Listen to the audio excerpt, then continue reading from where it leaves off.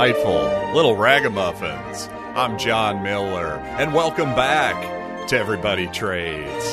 And thank you once again for your patience in this particular space because, well, quite honestly, a lot of my teases lately about how many episodes I'll have just been a trail of tears and broken promises. But you know what? We got some good news to report on today's show because, quite honestly, if you are a smaller time trader, maybe somebody who's never gotten into trading because you don't feel like you have enough money, frankly, based on my own advice, well, I have some good news for you today. There's been a really kind of massive underreported story, in my opinion, in the financial world, and that's caused me to have to modify my thinking. And a bit of a rule of thumb I've had for many years now, for well over a decade, and that's that if you're going to start playing around in the stock market, if you're going to own a stock, then you need to have at least probably $5,000-$10,000 at the very least of money. And by the way, that's after you've paid off all your credit cards and all that good stuff. You got $5,000-$10,000 of mad money, as it were. Well, that was always my thinking. And a big part of that is because, well, if you think about it, I'm certainly not going to tell anybody to put all $5,000, for instance, into one stock. So let's say you had 5 stocks to try to get some modicum of diversity in your positions. Well, that means you're talking $1,000 per position. And, of course, in order to buy a stock and ultimately in order to get a profit on it or a loss, you have to sell it too. So that means there's 2 commissions there involved at the very least. Now that's if you buy all at once, and I'm not a big fan of buying a position all at once either. So what's the problem there? Obviously, again, on a $1,000 lot, well, you're already basically saying I'm giving up 2% there with your commissions. That's a tough hit to take. It really is, especially if you're looking to maybe only make 10% or so on a stock. Well, if you're giving up 2%, that's really hurting your risk-reward parameter.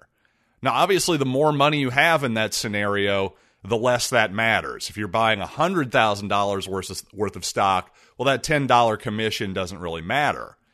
But here's the good news. Again, this is the biggest underreported story in finance. Now almost every single institution now offers zero commission trades. And you got to thank Robinhood, I got to imagine. They were the first ones, a smaller, app-based trading platform that allowed virtually commission-free. I assume there's some small, inconsequential, we're talking maybe 20 cents per trade kind of fees that maybe go into it. But this has caused the rest of the industry, including Bank of America, TD Ameritrade, Ally Bank, Charles Schwab. I'm pretty sure all the big boys now, your big discount brokers, they've all raced to the bottom, and it's zero commission trading now. So guess what? That means if you have $100, $200 sitting around that maybe you want to throw into Tesla or something, you know what? I actually bless that now, because here's the deal. You should, if you have, a fairly small amount of money, like maybe just a couple $100 or something, you want to try your hand at a stock or two, well, now you're playing on basically the same level as somebody with much more money, with $10,000 or $100 or millions and millions, whatever it might be. Now the commissions don't really affect you either.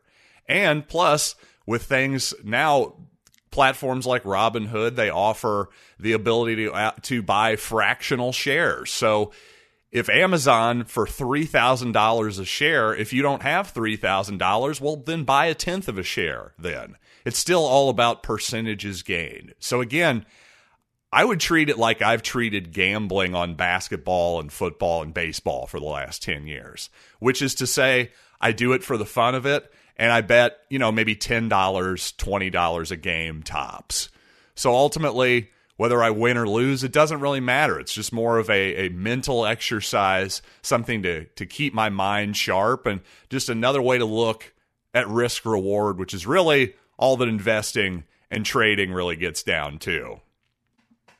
So again, just to be clear, this isn't me giving my permission to you, the listener, to just spend hog wild and buy wild out of the money options contracts or anything crazy like that. So again, if it's $100 that you have and you're comfortable losing it all, not that you will, but I'm just saying that's the way you should look at it. If it's an amount of money that you're not going to miss in 10, 20 years, then by all means, play around, because getting real experience with real money, actually trading real investments, and actually getting actual consequences of your decision making, well, that's how you learn. And the good news is now you have the ability to take some hard lessons and some real lessons that really aren't that consequential with an inconsequential amount of money. Frankly, when I started this 15 years ago, that wasn't really possible, and something that hurt me as a young investor without a lot of money. I was behind the 8 ball starting off. So fortunately, if you're a youngster, you're listening to this, you want to maybe dip your toe in, go ahead and experiment. You have my permission. And frankly, I'm now happy that when I have friends, acquaintances, all that good stuff, family members, especially the younger ones who maybe are interested in the market and do want to get into it, I kind of hate to tell them that, well, you got to have a few $1,000s saved up first, because that's not always the easiest thing in the world, right? But at the time, I felt like I had to tell those people the truth. I had to give them the God's honest, even if it wasn't something that they wanted to hear, because that's called being an adult, right? That's called living in reality on reality's terms. But one thing that really genuinely is bothering me a lot these days, especially when it comes to, oh gosh, the phrase the deep state is a little bit overused. So let's just say, I don't know, the permanent sort of culture of Washington, the broader media and political culture of the federal government. Basically, and I'll include the voters on this, many of the voters who are outside of D.C. have this attitude as well. And it's for whatever reason, when it comes to policy, when it comes to broader government policy, absolutely no one wants to be an adult anymore. No one is capable of making hard decisions. We're all being treated essentially like infants, like children. Except we're really, really awful parents, because when your child is behaving badly, when your child maybe, I don't know, wants to eat an ice cream sundae for breakfast, well, it's on you as the parent to tell them no, you don't get an ice cream sundae for breakfast for all of the various nutritional and discipline-related reasons that are quite obvious there. But unfortunately, when it comes to government policy and spending, nobody ever wants to make a hard decision. Now, we can sit here and talk about, how serious COVID is, lockdowns, et cetera, but I'll tell you this, all the people who are the most fervent about locking things down, their biggest thing is, well, if we're going to lock everybody down, we then basically need to send them a check every month, too. Well, my question is, if no one is working, or if far, far, far, far fewer people are working, then where does all that money come from? Of course, the reality is it's printed, it's borrowed, it's taxed. It's essentially borrowed from the future. So, again, if coronavirus is so serious, then why are there no sacrifices? Why are there no real spending sacrifices that are even proposed? That's not even a thought.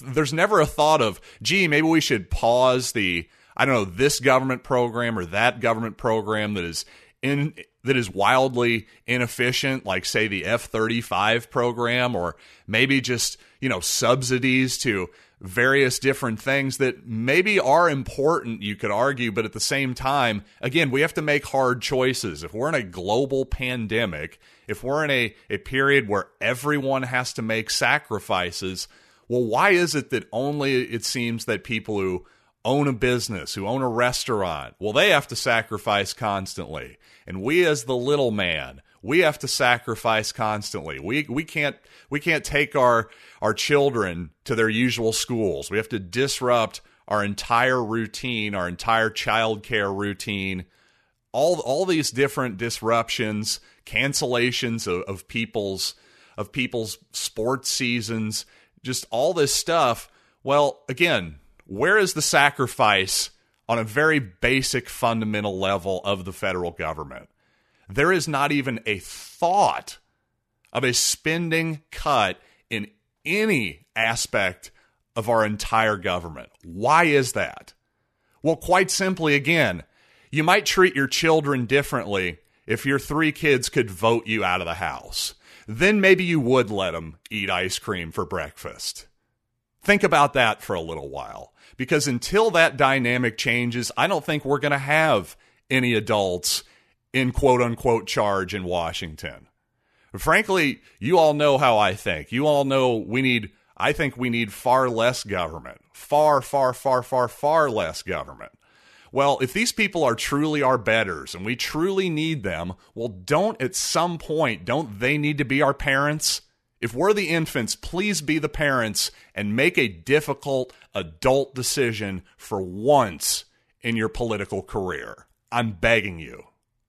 And with all that being said, hope you all had a happy Thanksgiving. I certainly did. And you know what? I appreciate all of you in this audience, and thank you all for joining me.